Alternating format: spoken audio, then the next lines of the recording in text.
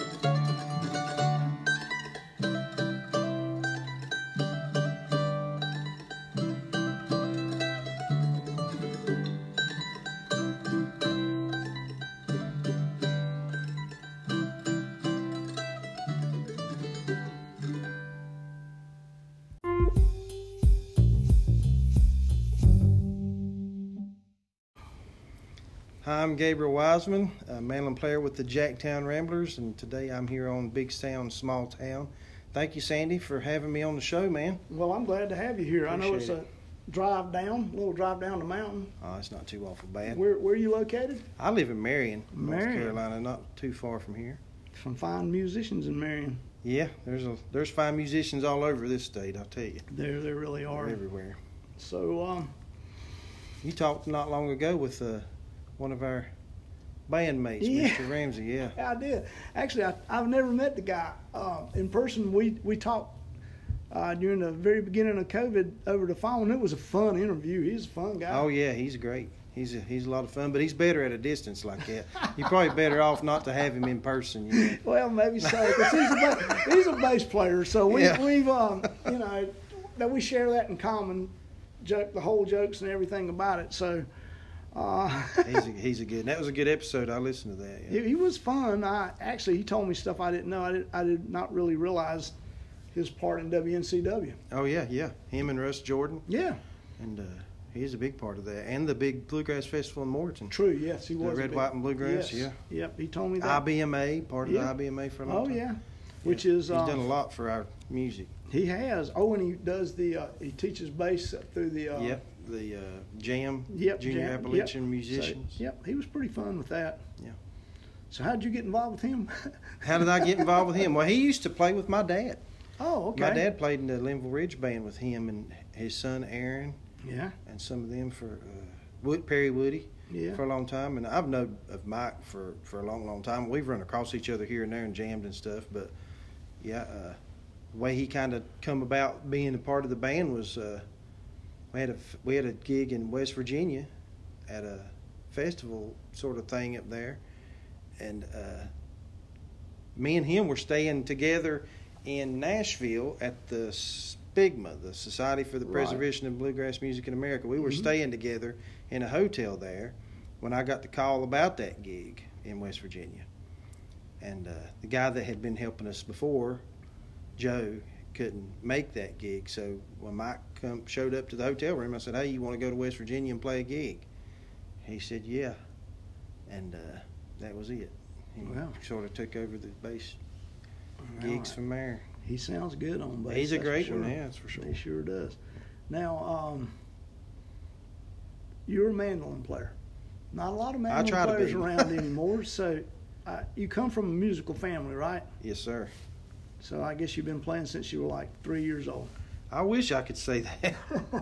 I was around it since I was in the womb, I'm sure. But never really took it up, to be honest, Sandy. I do recall being a young child, maybe second or third grade, getting a guitar for Christmas one year, and my dad showed me a few little things on it, and I do vaguely remember hauling it to school one time and playing in the auditorium at Glen Alpine Elementary School. And I think I might have played the Ballad of Jed Clampett and sang it on the guitar there, but that was it. I pretty much didn't take it up at all, or stick with it at all as a kid. Didn't you tell me you did something else with your guitar case? Yeah, I carried G.I. Joes around in it more than I played the guitar. I used the case to haul G.I. Joes around.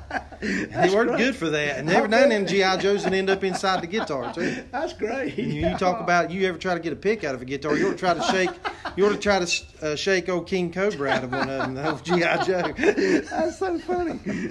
But yeah, I didn't really take it up at all until I was around 20 years old. I was probably 19, 20 before I got my first mandolin and started trying to learn it. I didn't remember anything from back when I was 2 or 3 and had learned some chords on the guitar. Not 2 or 3, second or third grade, and had learned a few things on the guitar. Were you around a mandolin player at that time? I was absolutely around a lot of great musicians. My dad being a really, really good mandolin player, fiddle player, guitar player, banjo player, mainly mandolin and fiddle, but David Wiseman, my father, was probably the single biggest influence in my life on music.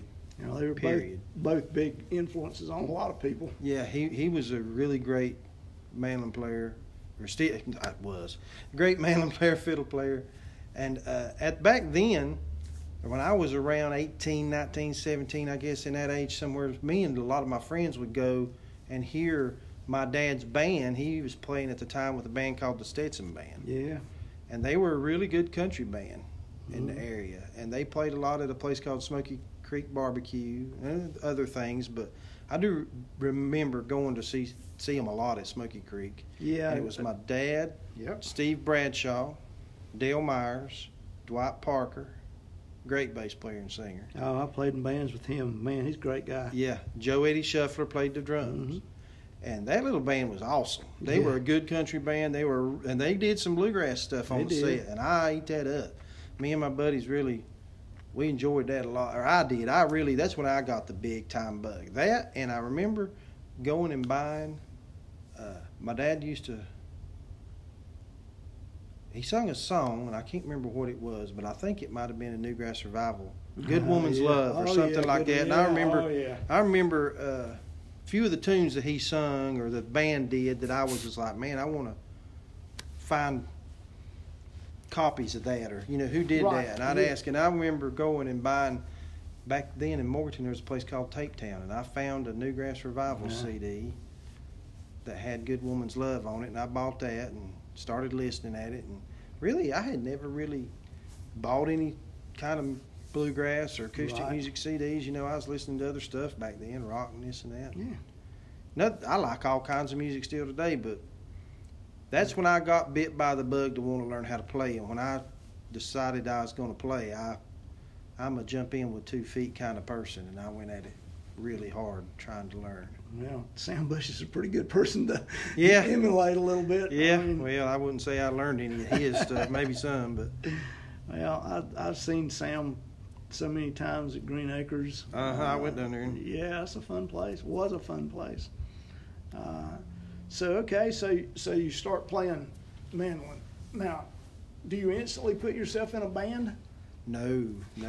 I guess what happened with me when I started learning to play is I got a little mandolin, and my dad showed me a few little chords and Mama's Little Baby Loves Shortening Bread. He showed me a little ditty. on a couple strings with that, and I took it. I did buy a few books. I remember having a video VHS tape of some kind. Butch Baldessari or somebody. Yeah. And at the time, I wasn't really dating a whole lot. I seen a few people here and there, but I worked second shift at Broughton Hospital when I got out of high school. And I was working at Broughton Hospital in Morganton, the psych hospital, second shift, and I would pretty much, for about 2, maybe 3 years, I pretty much worked second shift, got up at 7 in the morning, played the mandolin until about 2:30 or 3 to go to work, went to work, come home, played the mandolin until I went to sleep, got up and did it again. And I pretty much just laid in there as hard as I could for 2 or 3 years, and then got to where I could play a little. Well, you know, I guess the first place I ever went out and played where I was around anybody and tried to do it was the Drexel Barbershop, the Jam. Yeah, oh yeah, I've been there. Yeah, I went and dropped in there and tried to.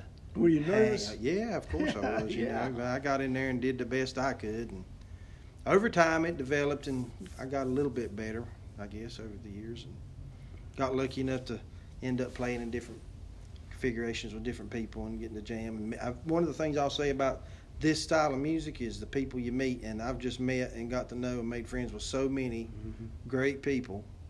Some of the best friends I have in this world I've met through playing music, you know. Yeah, oh, yeah. And the bluegrass community is particularly strong that way. Yeah, you know, it more is. so than other music forms. I think maybe because it is built around a jam more than any other style of music. Yeah, it is. And also, like, depending on each other for help and this and that. Yeah. Like, you know, I fill in for bands here and there. Sure. We've had people fill in with us. Like, there's a really great musician named Nate Moody, lives down in Lenore, and he's the number one call usually when our guitar player can't make something. We call Nate, and if he's free at all, he's willing to step in there and help us. Yeah, And does a great job. And like the good thing, like, it seems to be a common language. Most of us play or at least know or have heard some of the same music and songs and so on. So we can just interchange between each other, you know. I can step in and fill in with a band that I maybe have never played with before, and yeah, that's the vice beautiful versa. part. Yeah. That's the beautiful part with bluegrass, acoustic music, somewhat, but bluegrass more than any other. I mean, rock bands don't get together and jam do that much, or you know, call each other up. You just wind up not being able to play if you're a guitar player.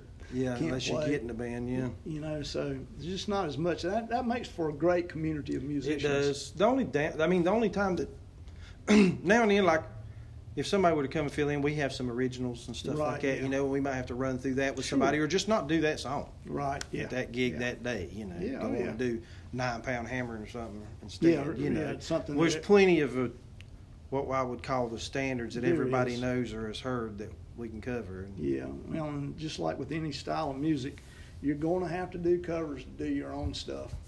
Yeah, I mean, yeah. if you go out and do just your own stuff, it's not going to grow as well or as fast as if you surround it with covers. Yeah. I mean, And it's the just- interesting thing, too, a lot of times with the crowds, depending on where you're playing, like with bluegrass, we may go play a winery in Hendersonville or something, Right. and most of the people sitting there don't even know that those are bluegrass covers because they've never heard Old Home Well, Place. You know what I mean? Yeah, And this is true. for all they Yeah, know, yes, yes. unless you do Fox on the Run, Man of Yeah. Constant Sorrow or Yeah, something, they don't like that. they don't recognize half True. of any of it. True. Now that we do run into some people that are grass fans at these things that Yeah. know the songs and want to hear certain ones. We're calling out wanting to hear some Ralph Stanley tunes or something. But you guys are a bluegrass band and not particularly a string band. yeah, I guess I'd say the majority of what we do is bluegrass oriented, but we do try to sprinkle in and branch out some. We Right. do some gypsy jazz sort of Oh, tunes yeah. and some swingy tunes, and Yeah.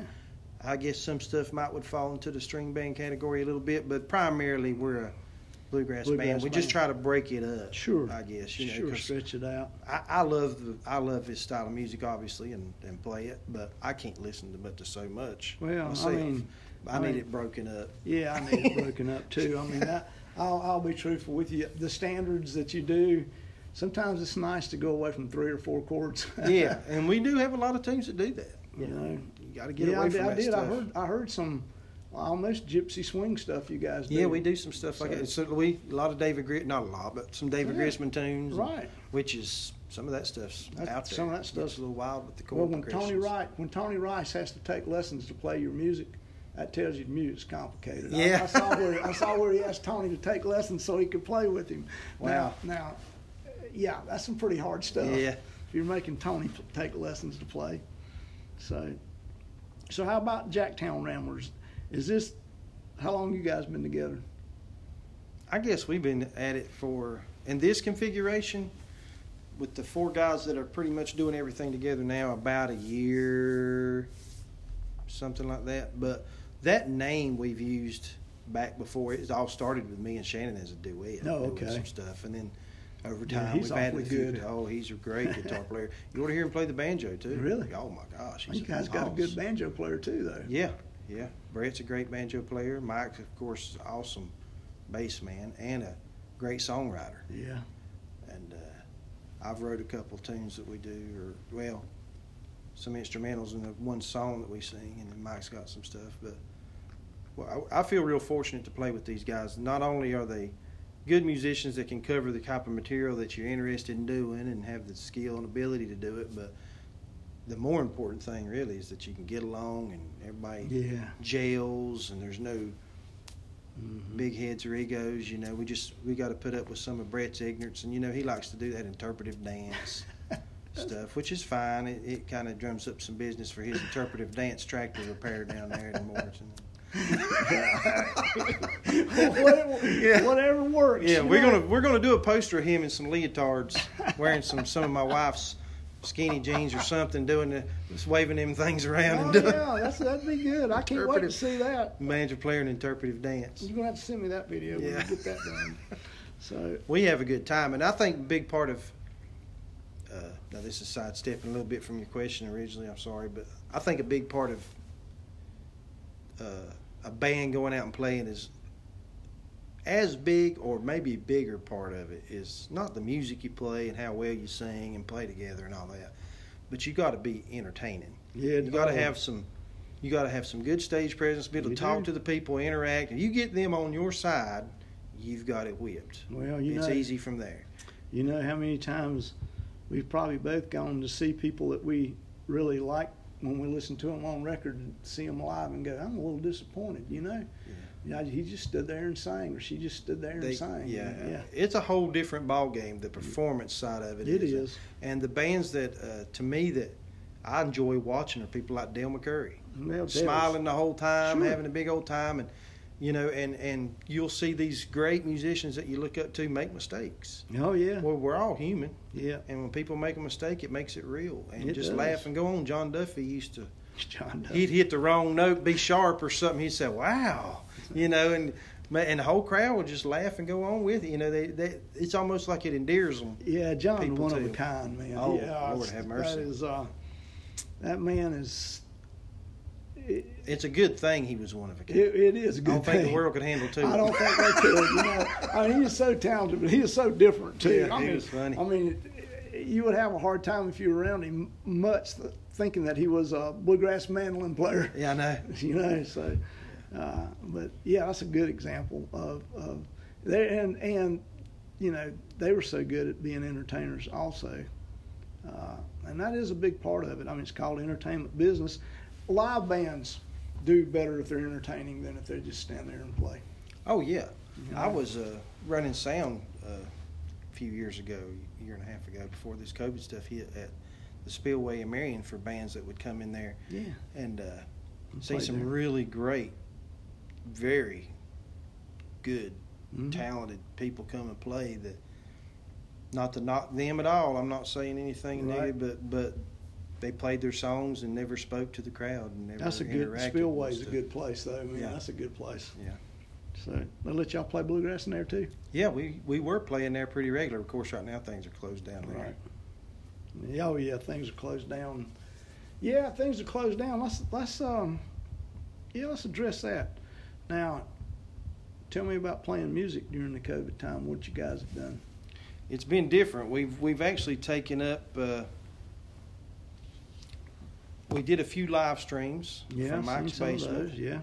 And that went pretty good. You know, I think there's a balance of keeping things out in front of people a little bit. Yeah. We were lucky. We had a lot of cancellations, just like everybody else did, and we lost a lot of gigs that were planned.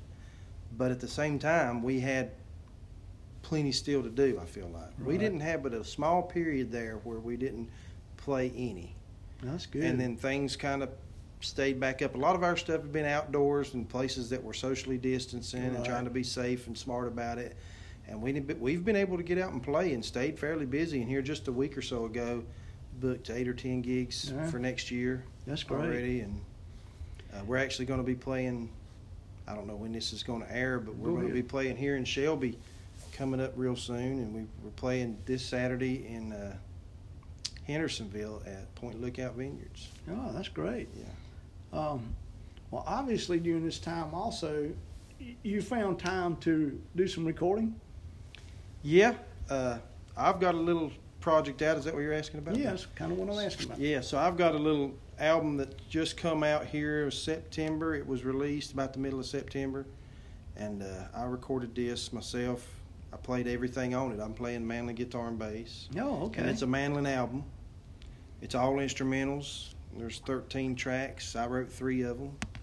And, of course, I got some Frank Wakefield and some Bill Monroe on here. But I also got a tune recorded by a friend of mine, Alan Babby. He's a Manlin player. Yeah, I know. Yeah. Great. He's won Manlin Player of the Year the last 2 years. Yeah, I know him. Recorded one of his tunes. And another friend, Emery Lester, let me record one of his. I talked with them, and they were gracious enough to let me record some songs that they wrote, which were very challenging tunes. But it's done all right. It's been out for I guess it's been out about a month and a half now, and it's on Spotify, iTunes, Apple Music, Panda. Well, I don't know about Panda. I know it's on all kinds of platforms. Right. Amazon Music, all that good shit. Well, now, can you get a real copy of it? You can get a real copy. Band? You can get a real copy if you come see the band, or you go on the band website and look at my page. There's the link on there to where you can order it online. I'll mail it out to you. I've sent them everywhere. Germany, Japan. I've mailed these. You wouldn't. Funny thing is to hear about I don't know if the timing. I guess just I was lucky. I put out the record about the middle of September, and about a week later, I was asked by David Benedict on Manlin Mondays to do a Manlin Monday episode. Oh, that's cool. And so I recorded the Manlin Monday episode, and that went up on the Manlin Cafe. And then Scott at the Manlin Cafe, which is a website, he asked about doing a little news write-up on the release, and that just made it. Oh, yeah. That always really did good. Like, all of a sudden, I had 4,000 or 5,000 streams on Spotify, just like that. And I was like, wow, this is... Now, the 4,000 or 5,000, bluegrass music's made me the 100-air I am. Yes, I do. Podcasting has made me. Yeah. You don't make any money doing it, but that ain't why we're doing it. No, we do it for the love of it. It's not. It's anybody that gets into the music for the money's sake will be badly disappointed. That's right. They're going to find out real fast that a lot of other things pay better. Well, you know what they say, only band people load up, $10,000 worth of instruments into a $500 car. Exactly, and drive 500 miles to make $50. Yeah, exactly. I mean, every musician knows that. That's the way it is. Or if you're bluegrass players, you do it for hot dogs and beer. Sometimes. Yeah, that's kind of a joke. That's not the case anymore. I mean, but it used to be. Yeah. I mean, bluegrass. A lot of it helps with festivals, but actually one of the godsends these days for all musicians, but particularly bluegrass musicians, have been craft breweries. Yeah, we've done some brewery stuff and wineries too. Wineries are a big thing. Yeah, craft breweries and wineries has been good for that.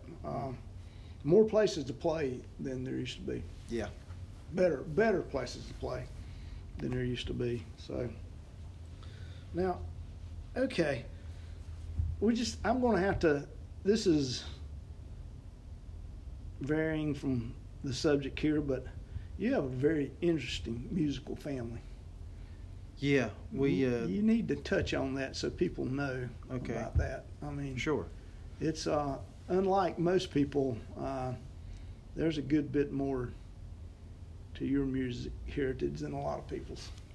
Yeah, I guess that's true. There's like I said already, my dad, David Wiseman, respected, great Well, musician, played with a lot of different folks over the years, played with, what was that name of the band he was in with Jason Burleson, Perry Woody and them? I can't remember the name off the top of my head, but maybe I'll come back to that. He's played with a lot of great bands over the years, Raymond Fairchild, a lot of different people. And then his parents, or his dad, played. I've got my grandfather's guitar at the house, old Gibson guitar. Yeah, that's great. It's really good. I used it to record this record. Oh. And my grandfather's brother, Kent Wiseman, was a great banjo player, way ahead of his time. He was killed. Him and his whole family was killed in a car accident by a drunk driver in the 50s, I think it was. Then there's Lula Bell and Scotty Wiseman, who would, really well known for their music stuff. Yes, they are. I've actually been on shows. Of course, I'm stating my age too, but that they were on. So great musicians. They were the National Barn Dance, WLS. Yeah, in Chicago, they had that big thing, which was big, and WSM, Grand Ole Opry Barn Dance. They were a big part of that from the 30s to the 40s. They had 20 million Americans tuned in regularly to that show. Yeah, they were did. huge. They were called the Sweethearts of the Opry. Yep. They had some pretty big hits with. This is early country music, kind of. Really. Yeah, it is really. They did the National Barn Dance. They were just huge. They were huge. Recorded on Columbia Records, Bluebird Records, and Scotty Wiseman's in the Nashville Songwriters Hall of Fame. Yeah, it should be. Without a doubt. Once they stopped kind of playing music and moved back up to Spruce Pine, where all my family's from, right. Scotty went to teaching school, and Lula Bell went on to become a North Carolina House representative, and was one of the first maybe the first female representative for the North Carolina. See, that's something to be really proud of too.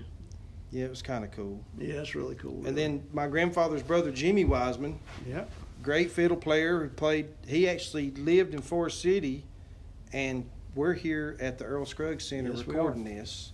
Everybody knows who Earl Scruggs is. Yep. Foggy Mountain Breakdown, and Lester Flatt and Earl Scruggs. Sure. I mean, he's a legend if there ever was one in this type of music. Well, him and Jimmy played together as teenagers here in Shelby. They used to play together when they were teenagers. My great uncle Jimmy Wiseman. Well, they're both fine musicians, no doubt. And Jim played all over the country, from Alaska, lived in California, and worked at what was the name of that? I'm trying to think of the big city out there. He's on the Arthur Smith show.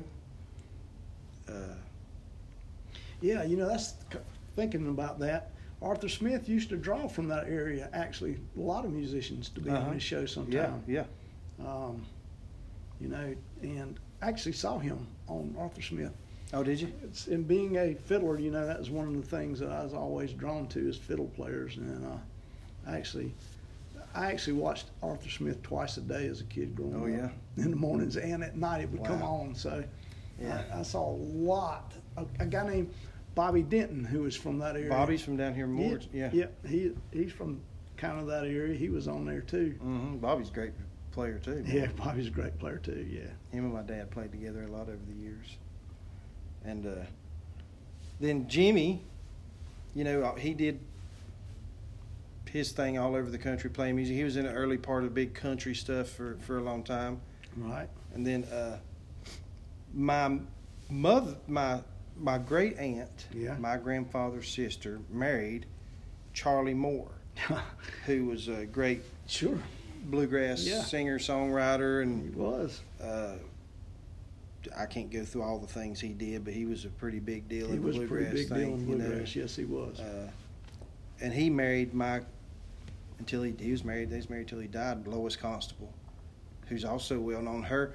son, Billy Constable. Yes, One of the greatest musicians I agree. ever around. I mean, he could play Billy was, anything. Yeah, Billy was the bomb. Billy could play anything. He was. And I don't mean just play it. I mean, like, make yeah. everybody sit up and take notice. We were actually playing a gig in Asheville one night, and this guy that was into Django Reinhardt style guitar, and I can't remember the guy's name, super nice guy, showed up at our thing. Francois Viola. Now, I know Francois, but that wasn't who it was. Okay. Francois is back in France now. Oh, he is? Yeah, but him and my dad played together a lot. That's just one of the people I know who does that. Francois, So he's a good old boy. Yeah, Francois is, yeah. So anyway, this guy shows up and he was talking about, I forget how it come up, but we were talking about music and he was talking about the big swing, gypsy jazz kind of Django jam thing that went on in the Asheville area about once a year, and that it's all these really great Django style players, that were there, and somehow Billy come up, and he had no idea that I was related to Billy, but he was talking about Billy because Billy had just passed not long before that. Billy was fabulous. And he said, man, this cat from down your way used to come up there.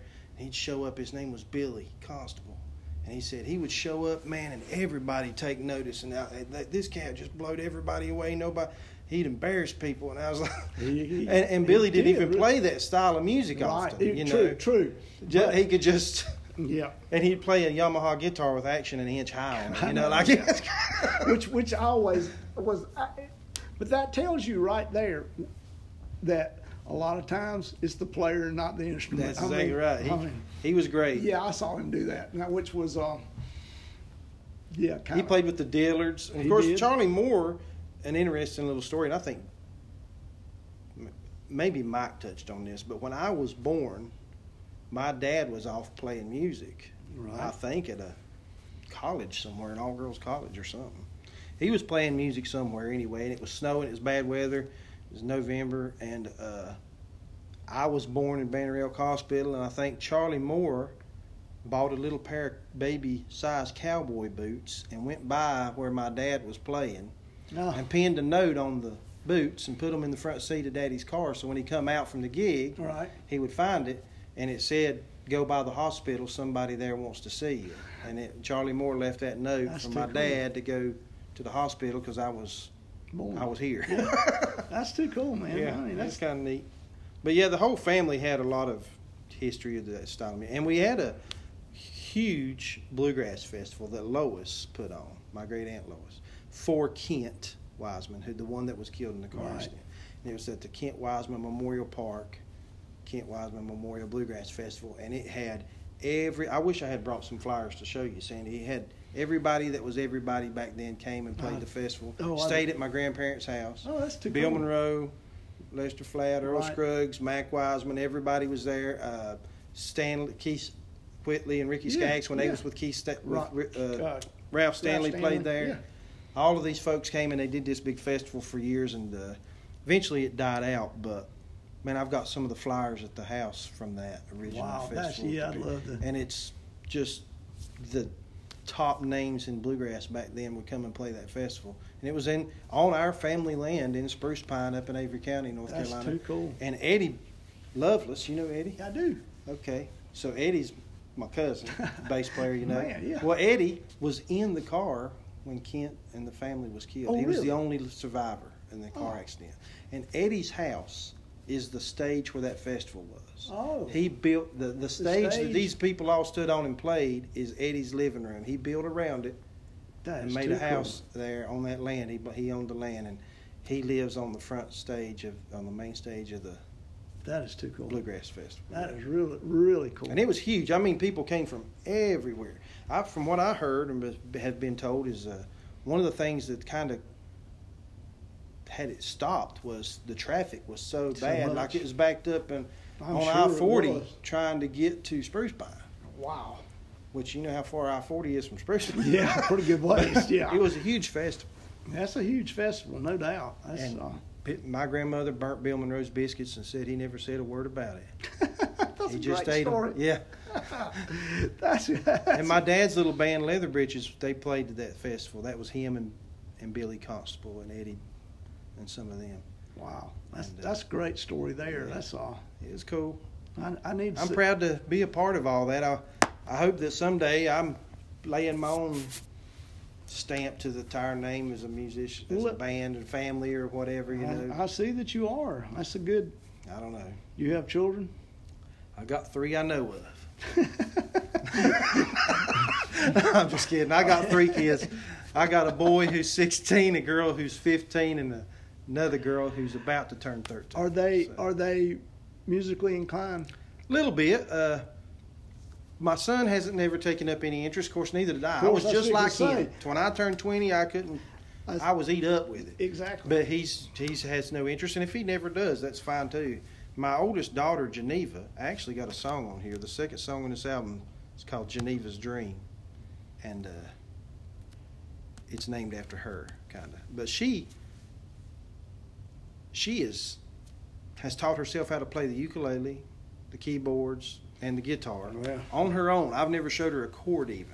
Yeah. I can't play a ukulele. I don't know the first thing on it. I can't play a keyboard. No one should. She's yeah. She's taught herself how to play all kinds of stuff on these things, all on her own. Right. And of course, none of it's bluegrass style stuff. Right. But she does some gospel things and popular music that she likes listening to, whatever the little country stars are right now and all that. I was just trying to see if this was going to move on down the line. My other daughter, my youngest, she has messed with the bass a little bit, and she's messed with the mandolin just a little bit, and they play ball. Sure. And they've got so much school pressure nowadays They all do. these different things going on, and so. Oh, I agree. Well, if they do, they do. If they don't, No. they don't. You know, I'm not concerned with it. Obviously, I would like to see the legacy carried on somehow through my nieces and nephews or my own children or somebody, because eventually it'll die off if it don't. And it's just such a strong legacy, the name, the Wiseman, with this type of music. I'd hate to see it just die off. Not only that, Wiseman's tied to something else too with North Carolina, is it not? Is there not a view of the Brown Mountain Lights? Brown Mountain Lights, yep. So, and who was it wrote that song? Yeah, Tommy Fail. Yeah. Well, is that, since that's the view, did that come somehow? I believe it's named after through the family. Yeah, I think it has something to do with that. Yeah, I figured it did. I've sit up there at that overlook many times trying to see the Brown Mountain Lights, and there's a lot of stories about what that is and stuff. That's a cool. That draws people from all over the world. It does to see. It does. Yeah.